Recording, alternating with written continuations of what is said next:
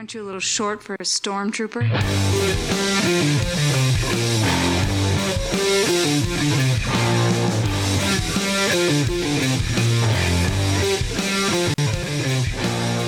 What's up, nerds, and welcome to another episode of the Multiverse Report. We are recapping the week's nerdy news from Atlantis to the forest moon of Endor and everywhere in between. My name is Mike Gibson. With me, as always, is Steve Haller. What's up, Steve? Well, some big news on the Multiverse Report front. That's what's up. Big news, buddy. Big news. We've got a lot to talk about tonight. Not the biggest week in nerdy news, but certainly plenty to talk about. I don't know if you ever noticed, the weeks that aren't the biggest weeks in nerdy news, we end up going off. So I sure have noticed that, Steve. I sure have noticed that. But we got some cool stuff to talk about tonight. We're talking about a cast member, very unexpected casting in Deadpool 3. We're talking a little bit about Shang-Chi and the Legend of the Ten Rings and the sequel to that movie. We're talking about a franchise we have never talked about before in 2 years of doing the Multiverse Report. We have never talked about a certain franchise that's coming up tonight. A little bit of the Batman 2 and some Star Wars comics news and some regular comic rundown stuff. But top of the list tonight, my friend. Top of the list. Big news for the Multiverse Report. We have a sponsor. Our first sponsor. Yeah. Hooray.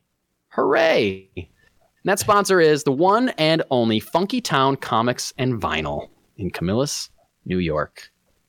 So great. We talk about them all the time anyway. Yeah. It's such a natural fit. We're always in there. They listen to our podcast. We buy their comics. We buy their vinyl. So it's a great combo. Natural partnership. Absolutely. Why not? Really, why did it take so long? Is the biggest question. So we are currently being sponsored by Funky Town Comics and Vinyl. And as part of this kickoff to this beautiful friendship we have struck up, they wanted to do a giveaway on our podcast. It was their idea. And we said, yes, absolutely. So all you had to do to enter yourself for this giveaway was to be one of our followers on social media, either Facebook or Instagram. We put all of the names of all of our followers into a randomizer. So you didn't have to be a new follower. Could be new, could be old. And first of all, thank you so much for following us. We got a big injection of followers on both platforms. And you're going to start seeing a lot more from us on those platforms, pulling clips from the show. I gave a little bit of a teaser on my thoughts on Secret Invasion episode 3, which, by the way, we just did a full recap of. Things like that. Maybe like quick news announcements, quick reactions to things that we're going to talk about in depth. So thank you for following us on those platforms. Keep an eye on those if you want more from us, besides our weekly Sunday night recaps. If you're watching us on YouTube, hello, by the way, thank you. We know we have some people live watching us. Oh, hi, Jesse and Brian. Oh, hi, Jesse and Brian. We even have names. We got names, people. We got names of our fans. If you're watching live on YouTube and you want to inject a thought or a comment or a question, hit us up. Hopefully Steve will see it. I was going to say, we cannot guarantee that I see live comments because I'm throwing all sorts of production stuff around, but we'll give it our best shot. Steve's working hard over there. I'm just on Easy Street, sipping on a vitamin water and reading some news. There you go. You handle enough pre-roll. Anyway, have I stalled long enough? Have I created enough suspense before I announce the winner of this giveaway? Is it quite the drum roll? Quite the drum roll. The winner of a copy of this much acclaimed and much sought after graphic novel, Supergirl, Woman of Tomorrow, by Tom King, Bilquis Evely, and Mathis Lopes. This is a wonderful, incredibly wonderfully illustrated graphic novel. I have not read the entire thing. I read the first couple issues and then I fell off. I got to get back on it. They've already announced that they're making a movie. They're making a movie based on this graphic novel called Supergirl, Woman of Tomorrow. It's happening in James Gunn's DCU. They already announced it. And it's super cool. Supergirl has a sword. What? So cool. So right. Cool. It's good enough. Yeah, but it's good enough anyway, but then you add a sword. I was going to say, it's good enough that both of us have a copy of it sitting right here, but my cord for my headphones are way too short, so so you couldn't go. And couldn't get there. over and grab yours. If you're watching on YouTube, I just about garroted myself on my headphones, so we're good. I missed it because I was putting my copy back, but I'll have to watch later and see you almost fall on your face. Congratulations to Kevin Mahoney. Kevin Mahoney, loyal follower of us, the Multiverse Report on Instagram and Facebook. Kevin Mahoney, you have 2 weeks to pick up your free copy of Supergirl Woman of Tomorrow at Funky Town Comics in Camillus, New York. Funky Town Comics is located right off of West Genesee Street, and they are open from noon to 8 from Tuesday through Friday, open from 10 a.m. to 8 on Saturdays, closed Monday and Tuesday. So you can head in there anytime and pick up a copy of Supergirl Woman of Tomorrow for free. It's yours, bud. It's yours, Kevin. Congratulations. And again, thank you so much for everybody who liked and shared and commented and is now following us. And hopefully you stick with us. We really appreciate it. Anything else you would like to say about the contest or the sponsor, our new sponsors? No, Steve? I think you kind of nailed it right off the bat there. It's thanks. Doing my best. It's gonna be a good partnership. I think we're gonna find some lanes to coexist in here. I agree. Yeah, we've got a lot of cool ideas planned. Does it kind of feel like to you, Steve, that we kind of have like a boss now? Sort of. Yeah. Sort of. Yeah. Fortunately, I mean, Jesse seems like he'd be a pretty good boss. Yeah. So we'll see. What if we end up hating each other? That won't happen. No, I think we'll be good. Starting things off before we get to our big Marvel Deadpool 3 stuff. Very brief but important Strike Watch update. For those of you that may be joining us, welcome, by the way. Did you like all the tangenting and rambling that we did already? Stick around. There's tons more to come. We've been doing a segment called Strike Watch, following the Writers Guild of America strike.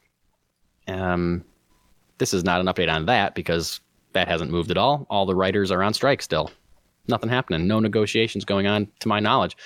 And by the end of this week, we may have another union on strike, being SAG-AFTRA, Screen Actors Guild. Actors for television and film may also be joining the Writers Guild of America on strike. I think the deadline is the 15th, I believe, end of this week. Deadline for negotiations. And it was moved already, like a week and a half. Did I say the 15th? You made a face when I said the 15th. Am I wrong? No, I just had we'll get to it at the end of your segment here. Anyway, SAG-AFTRA shared on social media this week pictures of members creating picket signs that say SAG-AFTRA on strike, Screen Actors Guild on strike. So they are ready to go. I don't know if that is partly a negotiation tactic, saying like, hey, look at us, we're ready to go. Right. You don't want us to strike, do you? Or is it legitimate? or they know that things aren't looking good. And so they want to they're just legitimately creating signs because they know they're going to be using them. Right. Or maybe both. Who knows? I don't know. Yeah. But, I mean, we'll see. That'll effectively shut everything down. Everything. My face was a moment of realization because last week I figured out what AFTRA stood for. Yes. And the R is radio. So is this going to go further than what we've seen so far? Like, does this have more implications or? I don't know, Steve. We'll have to look into that. Yeah. Huh. Because that'd be like radio hosts and stuff, right? Like radio personalities, like Howard Stern have to go on strike? Right. Like what level of radio do you have to be to get to a guild position? That doesn't cover podcasting, right? Like, do we have to stop podcasting? I don't think so. I mean, I don't pay anyone union dues, so I think I'm okay. Pretty sure I'm not in a union, podcast union. I don't think one of those exists. Are we starting one? So anyway, you want to start one? Yeah, here we go. We got 2 members. All right. We're our own union. Watch out, Funky Town. We're unionizing already. All right. Marvel. Here we go. I don't know if anyone was expecting this. anybody, despite all the rumors. And we haven't really talked about a lot of the rumors because so far they've all just been rumors. Right. Deadpool 3. Let's talk about what we know about Deadpool 3. We know that it's currently being made. It's currently being filmed despite the writer's strike. Has not shut down production, which Steve and I believe is insane for a movie that is heavily dependent on Ryan Reynolds improvising lines and coming up with jokes left and right. Not allowed to do that during a writer's strike. You're just not. That means you're writing new lines that will be in the movie. You're not allowed to do that. So, I don't know. Weird that they're still making this movie. We've talked about it before. A lot of the main cast is coming back. Announced that. Like Marina Baccarin. This guy who plays Dopinder. Leslie Uggams is Blind Al. They're coming back. Not, not Zazie Beetz, though, as Domino. Yeah, not Zazie Beetz, which is insane because she was great as Domino. And we haven't heard anything about Cable. Right, Josh Brolin. Right? Josh Brolin. Yep. I knew it was a Brolin. I couldn't think of the first name. No, Thanos. Anyway, the big reveal that was announced months ago is that Deadpool 3 will feature the return of Hugh Jackman as Wolverine. And we know that this is going to be Deadpool's entry into the MCU. We know that he is originally part of the 20th Century Fox X-Men universe. That's a studio that made the first two. This is Disney and MCU making Deadpool 3. Still going to be rated R. They've said that a million times. People still don't believe that it's going to be rated R. I still see people complaining about it being a PG-13 movie. Like, yo, they can't stop telling you that it's rated R. You need to listen to them. It's happening. So when they announced Hugh Jackman, we immediately thought like, oh, is he going to... Oh, and then there were rumors that it was going to be something having to do with the Time Variant Authority and that Owen Wilson was going to be in this movie. We've heard that. Miss Minutes, Tara Strong's character from the Loki TV show, confirmed to be in Deadpool 3. So, okay, so he's going to be using the TVA to be jumping to different universes. Is that how he meets up with Hugh Jackman? Who knows? Who knows? Who knows? Who knows? But there have been rumors, ladies and gentlemen. There have been rumors. Yeah, we got some very strong ones over the course. Yes, but we don't like to talk about rumors too much on this show. We like to talk about confirmed news. We don't like to stoke fires that are going to, turn out to be lies. So we haven't really been reporting on the rumors that we've heard, but we've heard them. And now they kind of make sense after this little tidbit of information. Now I tend to believe all of those rumors. Big time. One of them specifically. And should we go over the rumors first or should we go over the confirmation? Let's go over the confirmation Let's first. go over the confirmation, yeah. It was reported by the Hollywood Reporter this week, confirmed that Jennifer Garner is going to be returning as Elektra in Deadpool 3. Jennifer Garner returning as Elektra in Deadpool 3. No, Jennifer Garner first played what's that? I was going to say, for people who don't remember. Yeah. Yes. Have wiped these that movie in particular from their minds. Yes. Jennifer Garner played Elektra 20 years ago. Yeah. In a movie called Daredevil, starring Ben Affleck as Daredevil and Colin Farrell as Bullseye and Michael Clark Duncan as Kingpin. Pretty dope casting for Kingpin, I got to say. Oh, I did also forget. She did not only play Elektra in Daredevil. Oh, yeah. There was an eponymous movie made explicitly for her character, which I completely forgot existed. Yeah, she reprised the role in 2005, 2 years later, for an Elektra spinoff movie. Steve, have you seen the Elektra movie? Well, since I didn't know it existed, then no. Oh, you didn't know it existed? Oh, okay. No, it wasn't even a forgot. It was just like, that's not there. That didn't happen in my brain.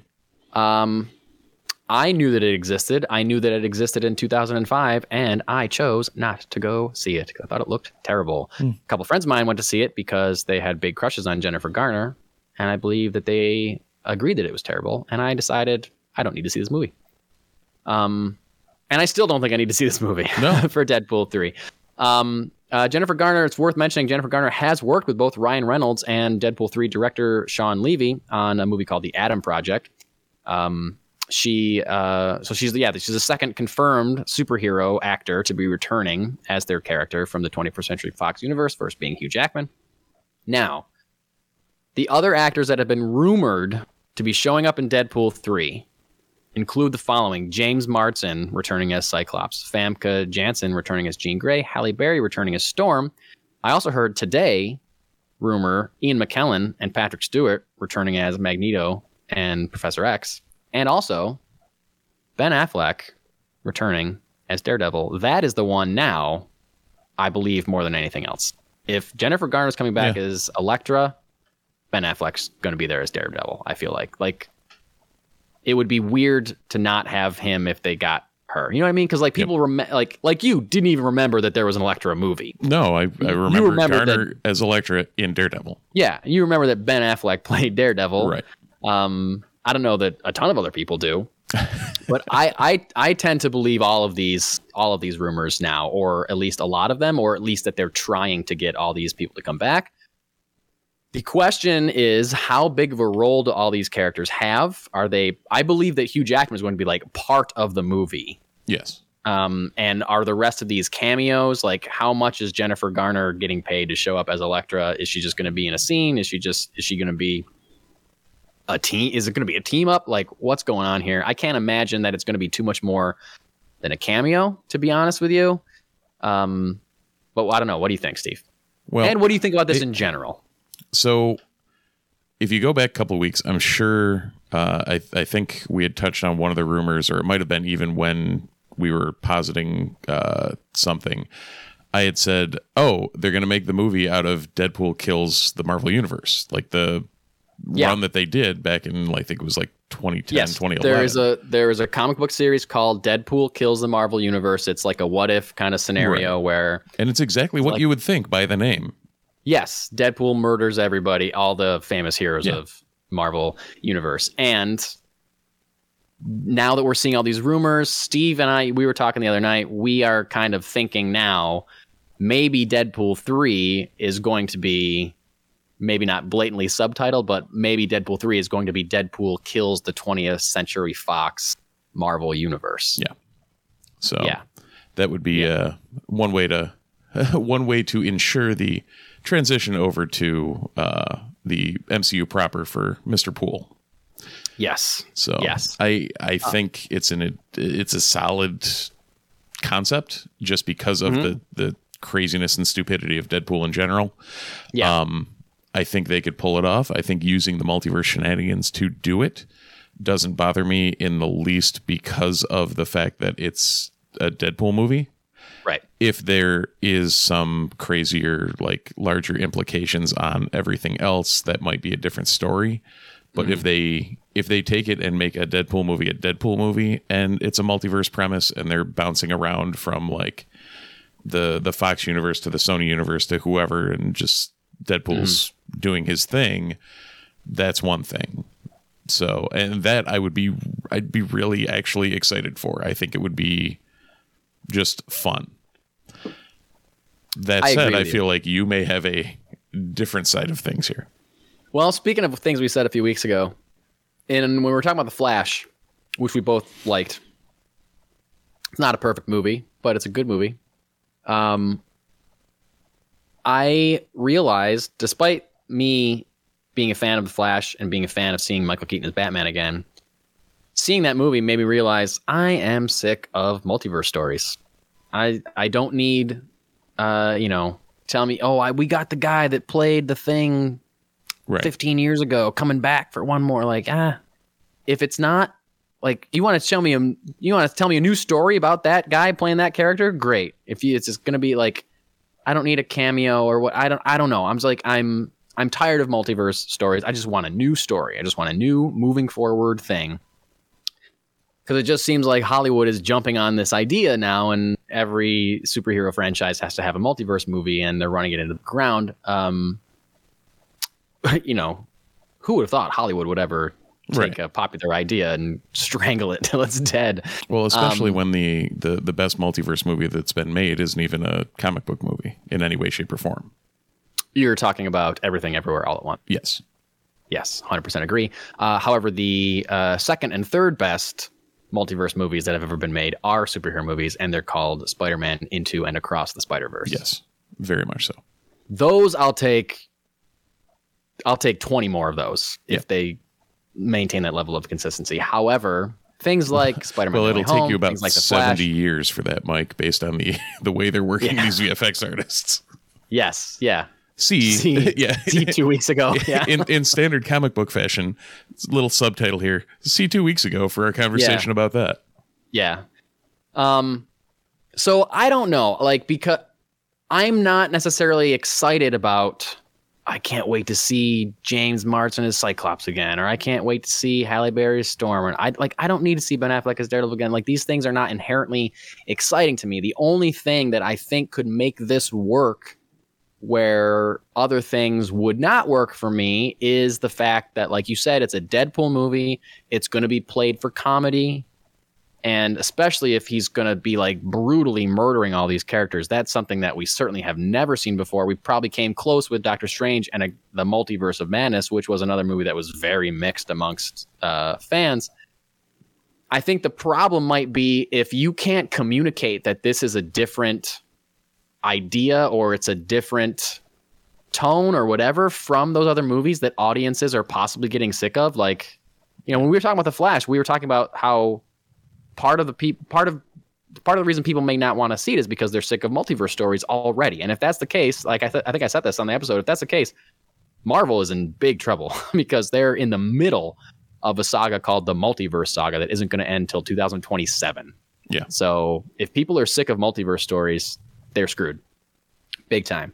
And if they don't market this in a way that seems new and fresh and fun to audiences, then audiences might be like, more multiverse shit. I don't want to see this. Yeah. I don't want to see this. Disney's ruining Deadpool movie. I don't want to see, like that's going to be the narrative unless they can spin this some way to get people other than nerds into it,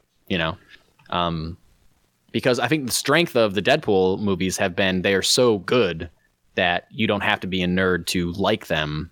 And they attract non-comic book readers because Ryan Reynolds is fun and great and hilarious. So like you want to go see him, and the movie's great. Yeah. Like Deadpool 1. No one thought Deadpool 1 was going to be as good as it is. Heartfelt, emotional love story attached to the middle of that movie. Right. Makes in a it Deadpool work. movie. In a Deadpool movie. Yeah, exactly. And Deadpool 2 is good. It's not as good as 1, but it's great. It's a lot of fun. So I don't know. It's all got to come down to marketing in this. Who else do you think we're going to see anybody else from that Fox universe? I mean, I wouldn't be surprised if you see the First Class guys too. That's my question. Like, because it is like, if it is multiverse, if he's jumping around, then you could see old Cyclops and young Cyclops at the same time. Like maybe Nicholas Hoult, we see Nicholas Hoult and Kelsey Grammer, as Beast or whatever.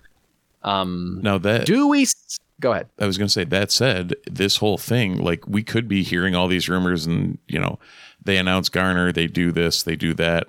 And it could just be the first quarter of the movie is him slaying that and then going off on whatever the actual mission is.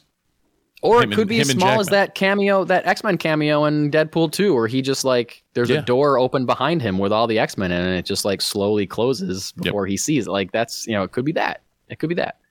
I hope it's not. I hope it's more. I hope it's slightly more than that. But I don't know. It'd almost be great as that for them to hype up like Jennifer Garner's the second person we're announcing for this, and then oh, okay, well, she was in the credits. She's dead by the end of the credits. I kind of, now that I'm thinking about it, I kind of think it would be great if all these people came back and they were all main-ish characters, and it's like the movie, it's like the Fox version of the Avengers that we never got. You know what I mean? Yeah. Like that would be cool if they were all treated with like respect and written well, and like, characters are pushed forward, but like we see them do the stuff we wish that they could have done, but the movies started sucking. I was going to say, doing all the things that Fox failed to do with them. Yeah, exactly. Like that would be pretty great if it was like Deadpool leading like the X-Men kind of, but plus Daredevil, right. Well, it'd be like all new X-Men when the original 6 came back to like modern times, and it was a weird time travel thing, but you had, the equivalent of Famke Janssen and Sophie Turner starring each other. Like, okay, this is weird. That's young me. I don't know what's going on. So would be if they could find ways to make it work. Yeah, if they did that, that would be cool. I feel like they probably won't. I feel like it'll probably be cameos, and he'll probably murder everybody. But I hope I'm wrong. I mean, I hope it's something that I'm not even thinking of. I hope it's some third option that is better than anything that I could think of. Do you think we will see Nicolas Cage as Ghost Rider? Ooh, I mean, will we see Eric Bana as the Hulk? That one, I wouldn't be surprised. Maybe Edward Norton. Eric Bana, Edward Norton, and Mark Ruffalo as the Hulk in the movie. That'd be great. With a Lou Ferrigno cameo, too. Oh, for of the hell of course. it. They all turn into Hulks and they all fight each other. That'd be great. That's great. All right, cool. We talked about that for a very long time. Here's another bit of a Marvel news. Kind of a bit of a bummer for fans of Shang-Chi. Simu Liu, star of Shang-Chi and the Legend of the Ten Rings, gave an update via, I think it was Threads, new Twitter rival from Instagram fame, Threads. Sure. Which we're not on as of right now. I think we technically have an account. I think I accidentally clicked a button and then deleted the app. So, okay. Well, maybe we're on. Who knows? We're definitely on Instagram. Yeah. He was responding on Threads to a fan asking about the status of Shang-Chi 2, and he said, was told it would follow Avengers, but that keeps pushing back due to circumstances beyond my control. Frowny face. Hope to have more concrete news to share soon. So, he didn't specify what Avengers movie. But we both know the next two Avengers movies, Avengers Kang Dynasty and Avengers Secret Wars, are scheduled for 2026 and 2027, respectively. So, I mean, there were certainly some blanks on that Phase 6 chart that Kevin Feige debuted last year at Comic-Con. So maybe Shang-Chi is one of those. But if it's not, but no, he said after, so it could be in 2026, could be before Avengers Secret Wars, but if it's not, then we're talking maybe 2028 for a sequel to a movie that came out in 2021. Because that's when Shang-Chi and the Legend of the Ten Rings came out. It was a pretty popular movie. It was released during, when COVID was still raging, and did pretty well at the time. Directed by Destin Daniel Cretton. Apparently Marvel really likes his work because he since has been hired to direct Avengers Kang Dynasty and also the Wonder Man series for Disney Plus. So the director certainly has a lot on his plate. So who knows if there is a Shang-Chi 2, is it going to be that guy or are they going to get a different person because this guy's going to be burned out on Marvel stuff by then? Who knows? Steve, I don't remember. I'm sure we talked about Shang-Chi. Were we doing this podcast when Shang-Chi came out? I think so, but it was during COVID and neither of us saw it for like months after. Yeah, we didn't see it till it was on Disney Plus, I don't think either of us. Because that was one of the ones that they first kind of put back into theaters. And yes. Yep. I think it was the first one they put back into theaters, right? Might have been. Black Widow. I don't know if there was one between Black Widow and I think it was, Shang-Chi. I don't remember. I think it was Eternals? Eternals might have been after it. Either way, it was in that ballpark. Yeah, in that vein. Did you like Shang-Chi? Let's talk about it. I thought it was fine. It was one of those where I enjoyed the movie, and it wasn't, it's not in the, top 5 of my MCU movies, but it's also nowhere near the bottom 5 either. So it's like solidly in the middle. I kind of agree. I thought it was fine. I feel like I should watch it again because I don't really even remember too much about it. I remember some of the fighting being great, but feeling like some of the effects were like little video gamey, and it was a little bit of a predictable plot. But I should watch it again because I like him a lot. I like the Simu Liu as Shang-Chi. I thought it was great. I thought he was really good. I feel like I feel like Marvel's spinning too many plates because I kind of forgot about that movie, I guess. And I forgot that they had announced a sequel to it. So and he hasn't been in anything else. Like, they haven't teased Shang-Chi. He hasn't shown up in any, like, this is something that it's hard. Sometimes it's hard for me to verbalize why I don't feel as connected to the MCU during phase 4 as I did during phases 1 and 2 and most of 3. And I think it's because they're losing that interconnectivity, or it doesn't feel like the interconnectivity is there as much, because the things that they tease in like post-credit scenes, well, they have like so many more characters, and they'll have to like tease all the other characters, but some of these characters they tease and we're not going to see for another 5 years. Hi, Blade. How are you? Yeah, Blade at the end of Eternals. Yeah, but like Shang-Chi, like his post-credit scene, or was it a post-credit scene, or was it in the end of the movie? I don't remember. Well, we saw Carol Danvers and Bruce Banner. Yep. But like, what were they even talking about? Like, they haven't followed up on that at all. No, it's just out there. Like, what? Like, I feel like they're teasing stuff. The post-credit scenes are teasing things that aren't going to come out for so long. And then things keep getting pushed back, or things keep getting changed, or like sometimes they do post-credit scenes that don't really end up paying off to anything at all. Like I remember the when I saw Ant-Man Quantumania finally, the post-credit scene on that was the first one that felt like a phase 1 or 2 post-credit scene, where it was like Owen Wilson and Tom Hiddleston watching Kang on stage. They're like, this is the guy. This is the guy. And I was like, oh, that's a tease for something that's setting up. You know, it has something to do with the movie I just watched. And also there's these characters that I will see again.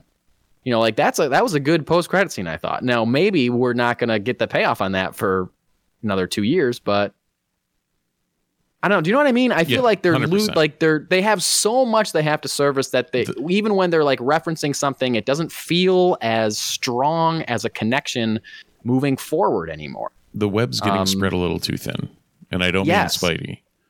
Right, that's its own animal. But they're so broadened that there's you're losing the interconnectivity that made phase whatever the Avengers Infinity War ended with 3. That made like 1, 2, and 3 so connected. Yeah, I agree. And like a movie like Shang-Chi was good, but if he doesn't show up in anything else, how many other people are going to forget about Shang-Chi 2 or care?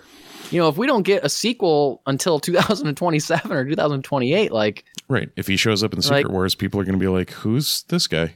Yeah, I'd be like, oh, I remember that guy. I guess I don't really want a sequel, though, because I don't care about him anymore, because I haven't seen him for 4 years or something. Right. It's just same thing with like the Eternals. Wild. You know, they've left that. Same thing with like the Eternals. They've left that on a shelf, and it's just kind of there, and they're going to do their and thing. There's 2 post-credit scenes in that teased big things that we haven't seen hide nor hair of. Like, we haven't heard anything about the Eternals, I don't think, in a super long time. Yeah, and you've got between that and the Star Fox thing, and there's a plethora of things that are pointing towards something cosmic, and all of everything is now going towards Kang, and it's like, okay, what are we doing? Yeah, it just seems like. And then Fantastic Four is going to come in, and you're going to have them and likely Doom, and it's like, where is all this going?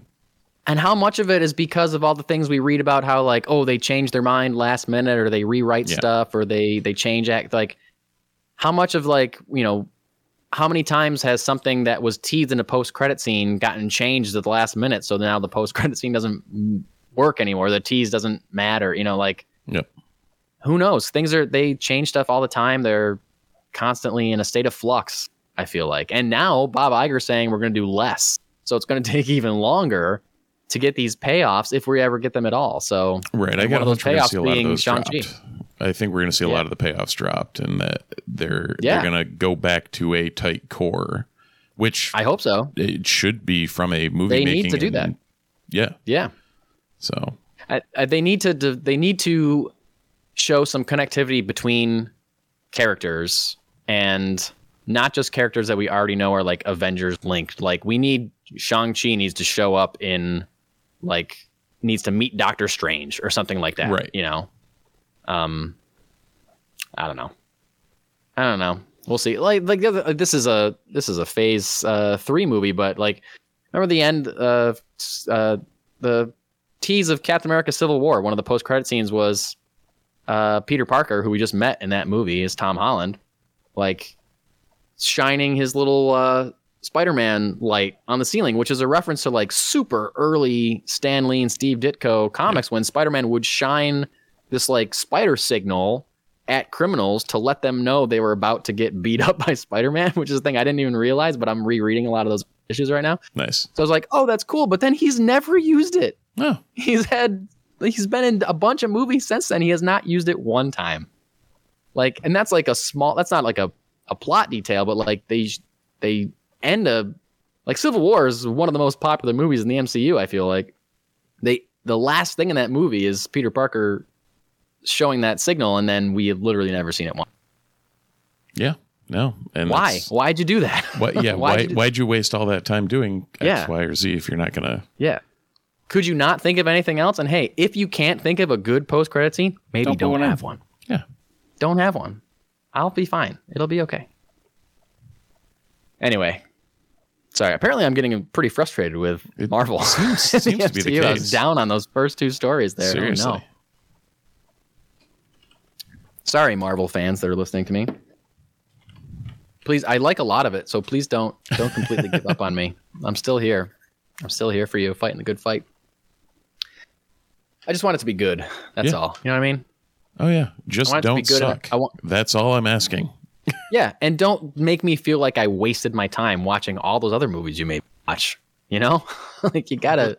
That's the thing is they're the ones setting it up as that. Right. Right. Don't get us invested and bring us into all this just to not pay it off anywhere. Right. Because you're just going to burn people out like you're doing with us. Yeah. You're telling me that this post-credit scene is important. Or like you made a whole movie called Shang-Chi and the Legend of the Ten Rings, which was probably over 2 hours long. And you made me watch it. You didn't make me watch it, but you told me to watch it because it was going to be like a thing moving forward. And it hasn't been. You didn't have someone from Marvel like literally going to your house and like pulling you out and bringing you to the theater? I didn't, but sometimes when I'm sitting through a movie like Ant-Man and the Wasp: Quantumania, it feels like there's a gun to my head because I'm like, ugh, not enjoying this too much. Actually, you know what? That's a bad example because I did like that movie more than I thought I would. A better example would be Thor: Love and Thunder. There you go. That I did not enjoy nearly as much as I thought I was going to. Again, though. Anyway, same thing. Great concept. You know what? That suffered from the Spider-Man 3, the Tobey Spider-Man 3 issue of just trying to throw too much shit at it. Yeah. Yep. Yeah. Who knows?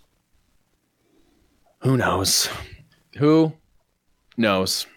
Somebody that does know something is Greta Gerwig. She's an Oscar-nominated director. Yeah. Also a very wonderful actress. In great movies like Frances Ha. If you've never seen that movie, you should check it out. It's great. Greta Gerwig is a director of Oscar-nominated films like Lady Bird and the 2019 Little Women, as well as the upcoming Barbie, coming out in a couple weeks. Mm-hmm. Same weekend as Oppenheimer, which the internet is just loving the fact those two movies are coming out on the same weekend. Could there be two more diametrically opposed movies coming out? And that is why everyone's loving it. People are making Barbenheimer plans to go see one, then go see the other, double feature in a day. I don't think I'll be going to see both of them in the same day. I'd like to see both of them. I'm not going to lie. I'll probably see both of them on my couch. Yeah, I'm excited to see both of them. I'm not theater excited to see both of them. No offense to Barbie, because I do want to see it. I think it looks very fun and funny.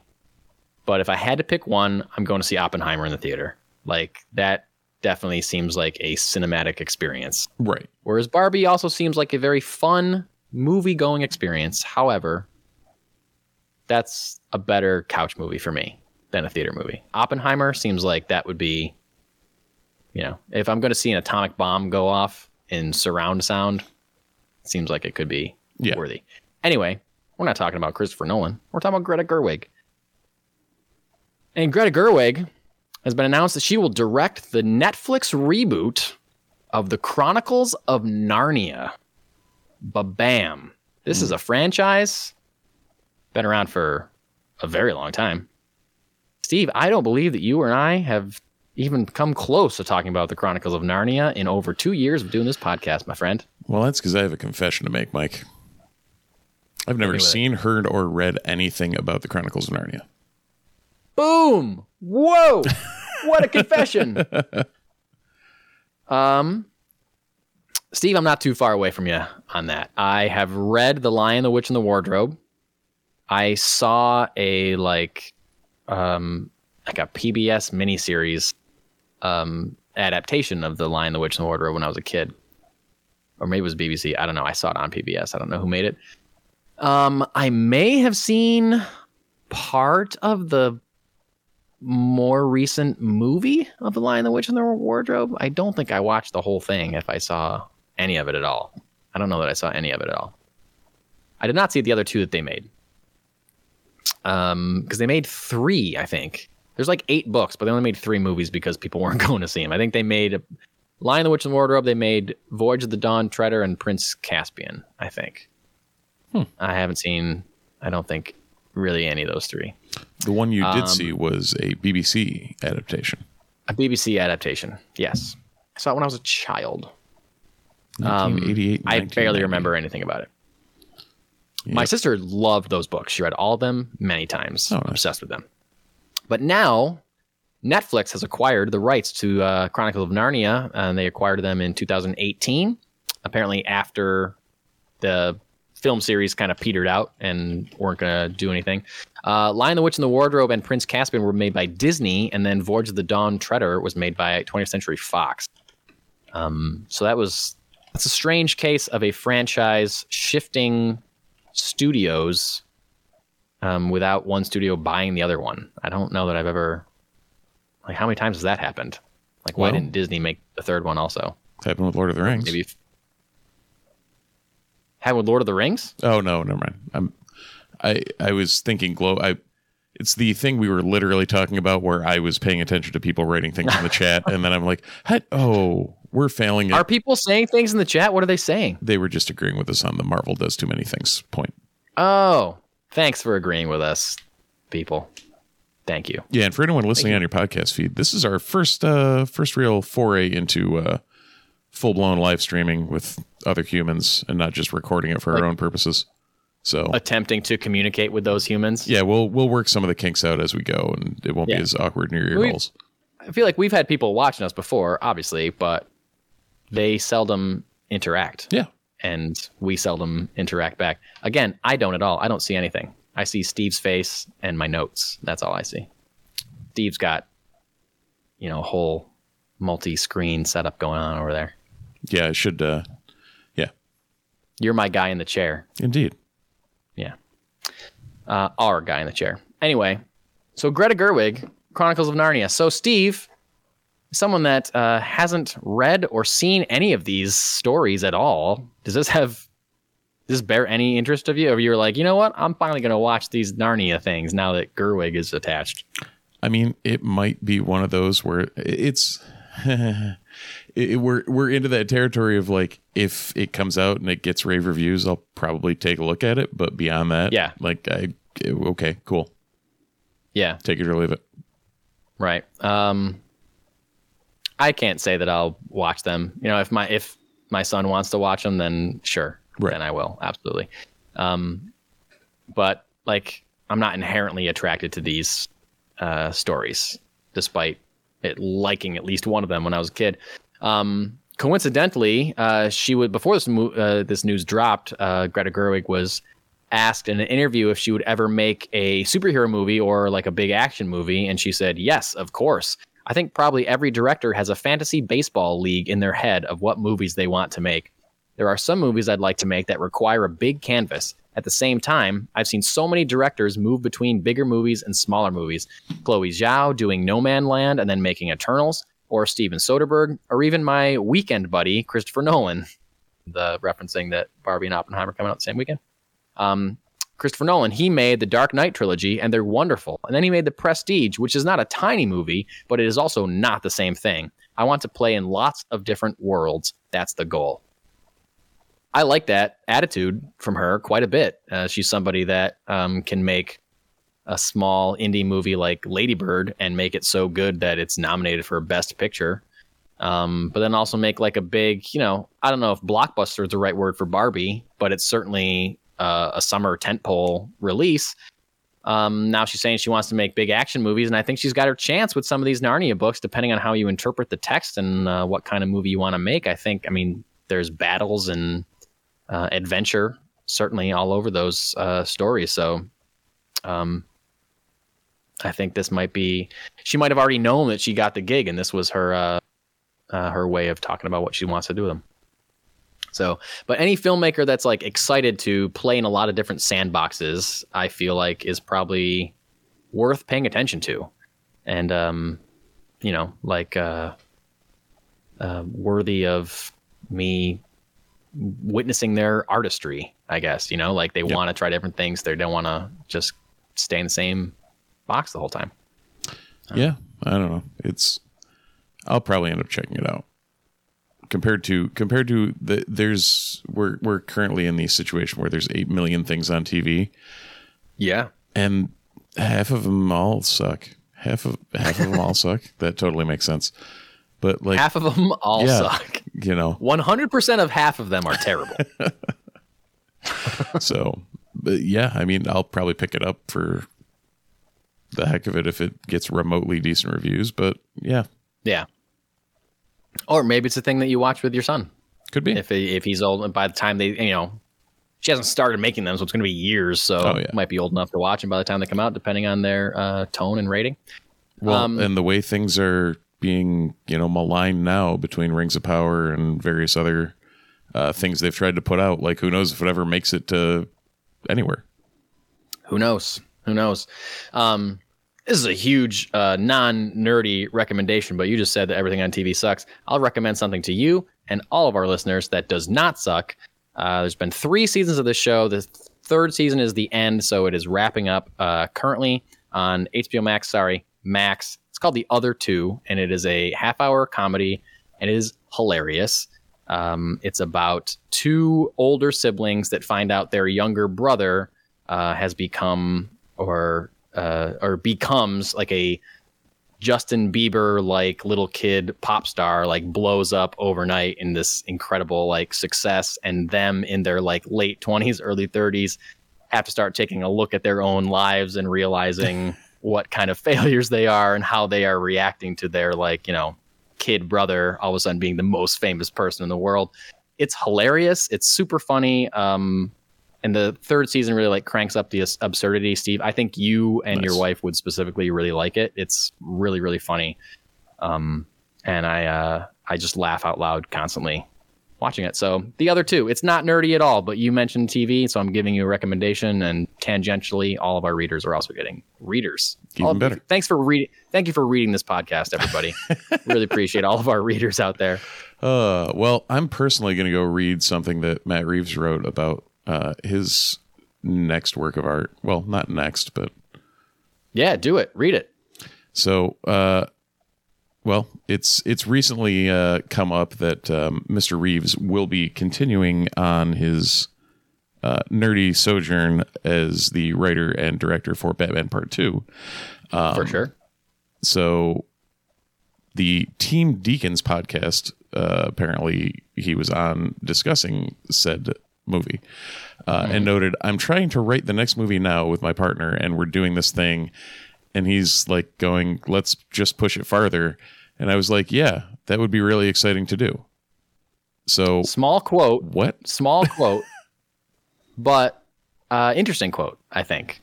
And great job handling that curveball that I threw you, because I usually read everything. Yeah. And you said you were about to read it, so I let you go, and you nailed it, buddy.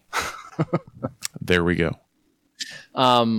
Small quote, and I didn't listen to the entire podcast. I kind of like skimmed through it, and this is really all he said about Batman Part 2. It was just like him and his writing partner want to push it farther than the first one. What do you think that means? What do you think it means as like you and I both really love the Batman. What do you think it means to like that movie goes pretty hard in a lot of a lot of different ways as far as like Right. how it's almost a horror movie, how it's very intense, it's very dark. Yeah. How do you push that far? Like, what are they talking about? Pushing farther? What do you think? I don't know, but it worries my brain of like to maintain it being a Batman movie and where it looked like they were setting to in motion or where they were going at the end of Batman or the Batman. What are you going to crank to 11? Like there's not much you can Spinal Tap here. I think one of the possibilities is that they'll be maybe introducing a superpowered villain instead of just keeping it like Riddler's just like a guy, you know, or Joker's just like a guy who's crazy. Maybe we get like Clayface is probably too far, but like somebody like that, somebody that's like a science experiment gone wrong. Right. How do you make that work in an aesthetic like the Batman, which is very grounded or seemingly? But I think that's what I liked about the Batman is that it was the street level. Like give me Penguin, give me more of what we saw, you know, the crime bosses, all that. Like that was what set that apart from other iterations and why you're right. It felt how it did and why it kind of landed how it did almost. Yeah, you're right. Because I feel like we were talking recently, possibly I think it might have been even last week, about how Warner Brothers is going to differentiate Robert Pattinson's The Batman to whoever plays Batman in the DCU. Like we're gonna have two Batmen going at the same time ish in two different universes, and you have to make them different. You have to make them feel different. If they don't look different, you got to make them feel different at least. So I'm inclined to think that the DCU Batman will be more likely to take on somebody like a Mr. Freeze or a Solomon Grundy or a Clayface, whereas the Matt Reeves will stick to Jokers and Riddlers and Catwomen and Penguins and Scarecrows maybe. Maybe Scarecrow's like the farthest I feel like you could go, where there's just a gas, you know, that affects people. Because, I mean, Christopher Nolan did it pretty grounded. But you can also do wild, wacky, crazy versions of Scarecrow also. So, I don't know. So, I don't know. It's going to be darker. It's going to be more violent. It's going to be rated R. Probably won't be rated R. I can't imagine that they're going to make a rated R Batman movie. That's just leaving money on the table. Right. I feel like. So yeah, that's kind of a niche. Like the R-rated superhero movie needs to be specific characters, or else you're right. They're just leaving things on the table. Yeah. I mean, I think Batman is a character that could work in an R-rated environment, but he's too popular. He's too popular to put a restriction on people that can go see it for sure. So that's interesting. I feel like I want to think about this more. And like I told you, I started rewatching The Batman. I haven't finished it yet because it's a 3-hour movie. Yep. But I feel like I want to finish it thinking about what could they possibly be pushing farther in this movie? Or is it just like pushing the characters farther, like pushing the characters more like to their limits or raising the stakes? Like what could possibly be higher stakes than, you know, saving the city or whatever? Well, who knows? I don't know, but you said 3-hour movie, and that put something in my brain of hit me. What currently, or what went down last night? My wife and I decided to start Avatar: Way of Water. Oh, okay. Yeah. How far'd you get? An hour and a half. Oh, wow. Okay. Yeah. And what do we think? I haven't seen it. What do we think? Within about 20 minutes, I texted our friend of the pod, Matt Beseda, and said, I think it's already losing me. Ooh. Because the plot is so formulaic. It's beautiful. Yeah. The whole thing is beautiful. Sure. Yeah. And it holds your attention once you get to the actual water land because of the visuals. But so far, literally every plot thread has been rote, like just formulaic. Everything. I can already tell who's gonna like what's going down later in the movie. What's gonna happen? And if they subvert it, cool. But it's just like, James Cameron made a movie to make some visuals and stamped a plot on it, much like the first one. Yeah, that seems like what sells the Avatar movies. Maybe if you take 15 years to make a movie, it better damn well look amazing. Yeah, you would think, and it does. Yeah. It really does look beautiful. It's just, I am 100% glad I did not see it in theaters. One of these days, I'm gonna watch it. One of these days, but not today, because today we're talking about some comics. Ooh. Comic books. Some new information on something that. Well, here's something I think. Steve, you and I have been doing this podcast for over 2 years. I don't believe we've ever had a comic section where we talked about a Star Wars comic book. We might have, or we might have tangented into some, but yeah, I don't think. True. We definitely tangent into them, but like I don't think we've ever done a story about a upcoming Star Wars comic. We do Marvel, we do DC, we've done tons of like indie stuff. So, but this was announced in April, but we got some new information about Star Wars Dark Droids event this week. Like I said, it was announced in April, but it's coming out in August 23rd, written by Charles Soule with art by Luke Ross. And the synopsis is Scourge of the Droids, a Star Wars epic like you've never seen before. Who or what is the Scourge? And why is no droid safe? As a corruption spreads from one droid to the next, the Rebellion and the Empire face chaos. What role does Ajax Sigma play in all of this? And whose side is he on? Find out when horror comes to a galaxy far, far away. This is supposed to be like a horror story about droids getting possessed by some scourge, whatever the scourge is. And some of the artwork has like a bunch of droids, but the eyes or the lights on them are all purple instead of the normal blues or yellows or whatever color. And like I say, it's pretty creepy seeing C-3PO with purple eyes looming over somebody like a villain. Almost like something they could have done in episode 9, The Rise of Skywalker, and chickened out and decided not. But yeah, Steve, I know you read Star Wars comics. Do you know anything about this? Are you into this? Do you know what the Scourge is? No.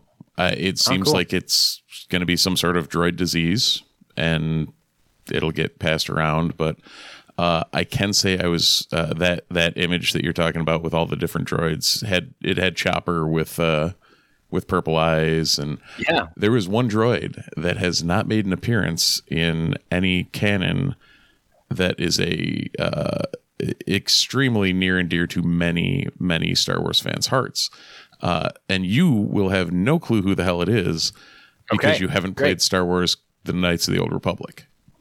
Okay, great. So HK-47, who is one of the best characters in that game, is in the artwork with purple eyes. And the assassin droids that we saw in The Mandalorian? Yeah. He's like a rusted out version of them. Oh, nice. Okay. And it's getting the Star Wars comic verse all happy because bringing HK back into anything it's going to be good.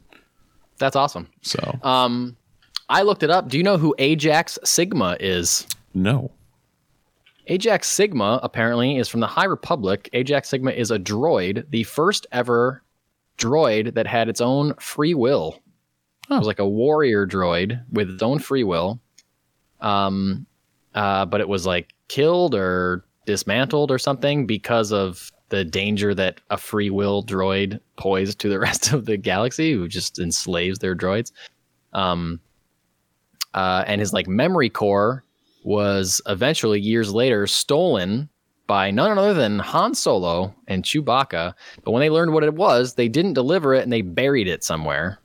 So it wouldn't like fall into the wrong hands. But now someone has found it, and Ajax Sigma is back. And I don't know if they're part of the Scourge or part of like controlling these droids, or whatever. I read an interesting thing about how it could also affect possibly cyborgs, including Darth Vader.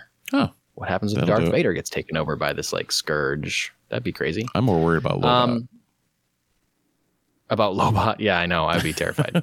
Or like Fennec Shand. Also. Oh, true. Technically, Luke Skywalker. He's got a robot hand. No. We've got the crossover we didn't know we needed. What's that? Luke Skywalker's hand is possessed. You know where we're going with this? We're like going straight up Evil Dead with Mark Hamill. Oh, man. Yeah. Yep. That's the crossover we didn't know we needed. I'd pay real good money to watch Bruce Campbell as Ash teaming up with Mark Hamill as Luke Skywalker. One with a chainsaw for a hand and the other with a lightsaber for a hand. Yeah. Oh, man. Yeah, just a lightsaber for a hand. Yeah. Oh, my God, what a great idea. Yep. Oh, man, what a great Yeah, we got to pitch that Somebody to somebody. make that happen. I don't know who's listening. No one possibly make that happen, but I really want Sam Raimi. You yeah, Sam Raimi, big fan of the pod. We know Sam's out there listening. Notable podcast listener. You're in control of the Evil Dead universe. You have also worked for Disney when you made Doctor Strange and the Multiverse of Madness. So why don't you just call up your buddies at Disney and say, "Hey, I got a great idea. I'm making Army of Darkness 2, and it stars Luke Skywalker and Ash." Man, that'd be great. It would also be really dumb and terrible, but also it'd be horribly amazing. Yeah, it's a really bad idea that I want with all my heart now that I thought of it. We don't really talk about the and nobody really does, the idea of droid sentience in Star Wars. I feel like this is a topic that the movies and the material, they always dance around it, but they never really want to talk about it. Like the closest we've got was in Solo, where L3 is like actively trying to liberate droids and thinks droids are slaves.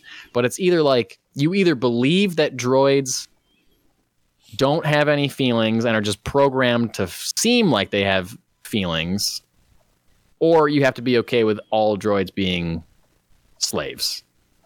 Right.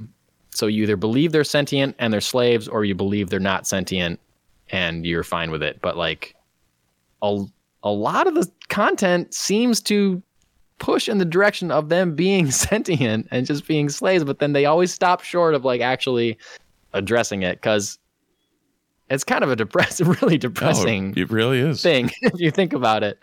So I get why they don't really want to talk about it, but then if they don't really want to address it, then why even get close to it at all? Like even this like comic book is like dancing right up to the line of like, is this just abhorrent behavior completely of every character we've ever met in Star Wars ever? Yeah. That's just kind of strange. Like R2. What do you think? What is do you R2's situation? Just because he hasn't had his memory wiped in a whole long time, he sure seems sentient. Like, yeah, he does. He always is expressing emotions and expressing, you know, human style, whatever. Right. So, you know, are R2 and 3PO sentient and no other droids? That also doesn't make sense. So what are we doing here? Yeah. And like, why would you program, like, if C-3PO isn't sentient, why would you program a droid to just be like nervous all the time? Right. You know, like you'd think you'd just be like, okay, I need to like adjust this knob in the back of his head so he stops just panicking constantly, because he's getting pretty annoying. God, can he stop freaking out again? Yeah, exactly. Yeah. Or why would you program like L3? Why would you program L3 to want to liberate other droids? Yep. Like that would be a problem. So there's lots of questions and no one ever wants to answer them. I don't even really want to answer them. Just an interesting thought. This week in your local comic book store, you can find most of the following books: Amazing Spider-Man number 29, Batman Scooby-Doo Mysteries number 10. Zombo Farpolis over at Funky Town Comics, our current show sponsor. It's on my pull list at Funky Town Comics as well. Batman Incorporated number 10, Betty Page number 2, Danger Street number 7, Fallen Friend number 1, Gargoyles Dark Ages number 1, Ghost Lore number 3, Haunt You to the End, cool title, number 2, Immortal X-Men number 13, In Hell We Fight number 2, also another cool title. Another round of DC's Night Terrors books coming out this week. We got Night Terrors official Night Terrors number 1. Night Terrors Flash, Robin's got one, Shazam, and Night Terrors Zatanna also coming out. I love Zatanna. I'll probably pick that one up just because I like reading books with her in it. Miles Morales, Spider-Man number 8, Moon Knight number 25, My Little Pony 40th Anniversary Special. Make sure to run out and pick that one up for sure. Night of the Living Dead, Revenants. That's a word that I don't say that often. Night of the Living Dead, Revenants, number 4, Planet of the Apes, number 4, Red Goblin, number 6, Scarlet Witch, number 6, Star Trek, number 10, Star Wars Bounty Hunter, numbers number 36. Did I just copy? I feel like a lot of these have the same numbers, and I might have just read the wrong number. Anyway, Star Wars Bounty Hunters, 36, Star Wars Darth Vader, 36, Superman Lost, number 5, Teenage Mutant Ninja Turtles, and Stranger Things, Team Up, number 1. Weird crossover. So I found out there's also a Teenage Mutant Ninja Turtles and Street Fighter crossover, which is also weird. Very weird. Yeah. They also did a Batman crossover, Teenage Mutant, a couple years ago. The Rocketeer, my man, The Rocketeer in the Den of Thieves, number 1. Unstoppable Doom Patrol, number 4. That book is great. World's Finest Teen Titans, number 1. And X-Men, Days of Future Past, Doomsday, number 1. Steve, do you know anything about X-Men Days of Future Past Doomsday? Is that like a spin-off or sequel or something to the seminal X-Men story Days of Future Past? Well, I don't really know. I hadn't heard of it until right then. So hey, me either, buddy. Me either.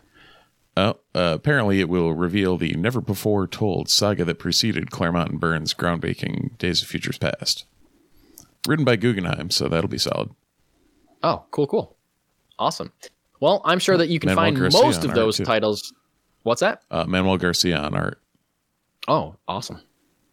I'm sure you can find most of those titles at Funky Town Comics and Vinyl in Camillus, New York. Check them out. Steve, have you read anything this week? Looking to read anything? Looking to pull any of these things on this list? No, I was looking over there to see what I what I had touched, and I was like, nope, haven't touched any of those things over there. So not that. No. And nothing outside of Scooby-Doo and Batman. There's nothing on my pull list, but Fallen Friend is the continuation of the death of Kamala Khan. Yep. And then, were you ever a Gargoyles kid when you were growing up? I watched some episodes of Gargoyles. It never really sucked me in. I know there's people that love it. I think that might have been like a year or two past us. No, it was on because it was on right after Batman the Animated Series. And I was coming home from school and watching Batman. Okay, the so Animated it might have series. been. It might have been right before life me. Depended on it because I never found it or saw it or got pulled into it. But you're right. Some people are absolute devotees.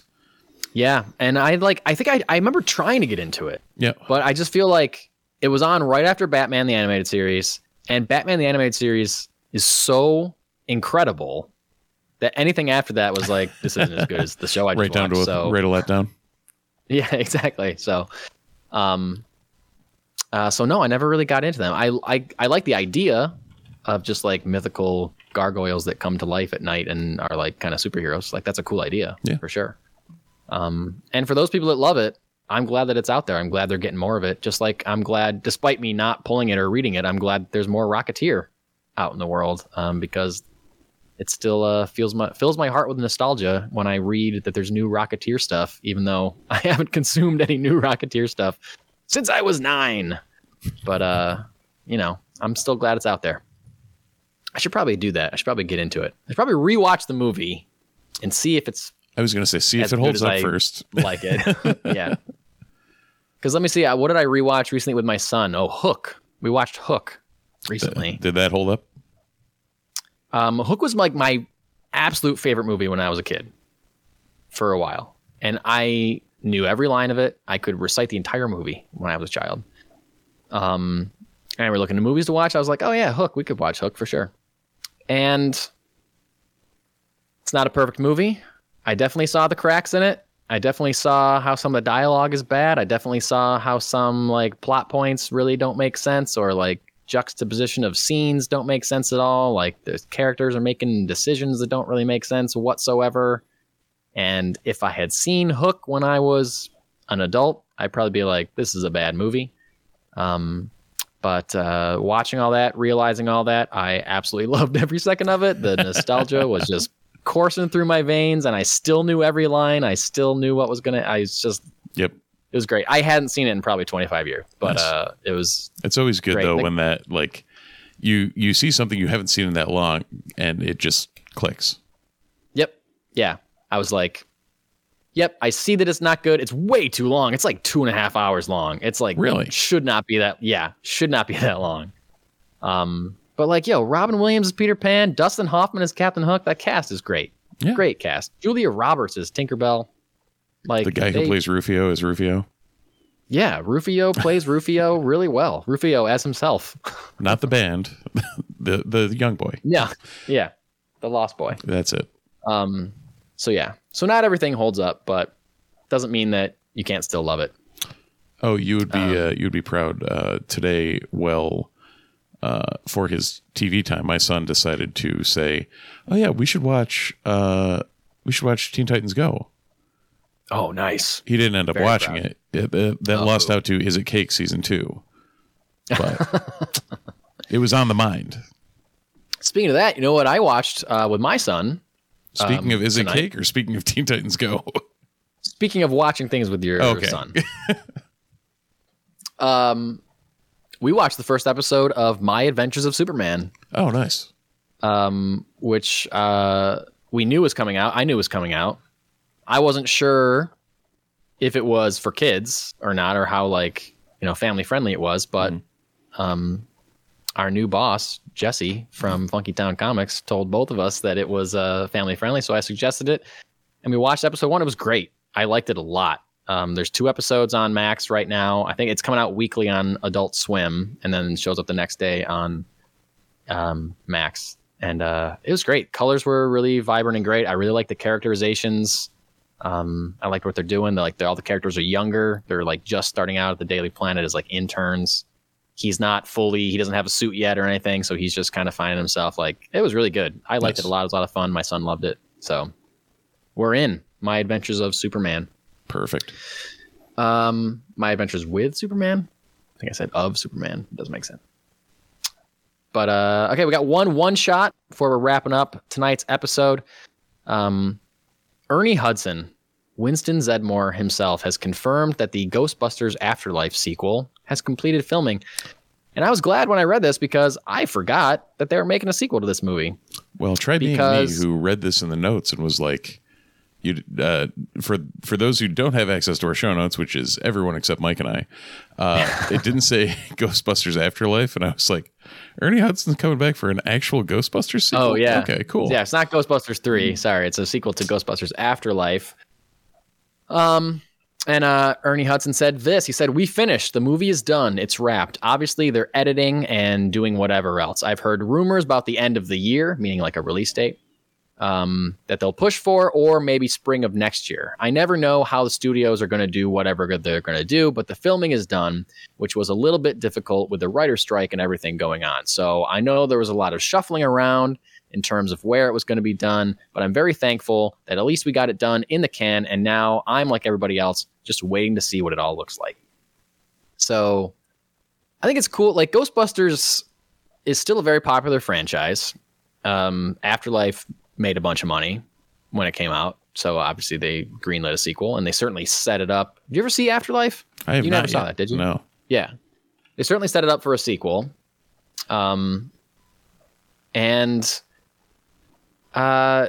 it's not a big enough franchise.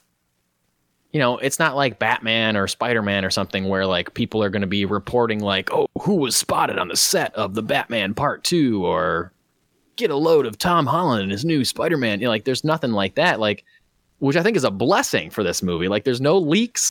There's no like trying to get those shots of Ernie Hudson in his Ghostbustering uniform or whatever. You know, I don't know if he's even gonna, you know, be a Ghostbuster in it, but like it's able to film with complete secrecy because nobody, like, it's not anymore on the level of people are trying to spoil this or get, you know, early leaked photos or anything like that. So when I read this, I was like, oh, damn, they're done with the Ghostbusters sequel already? Like, I forgot that they were even making that, which I think is good. I think that's a good thing because then I think it's good for franchises.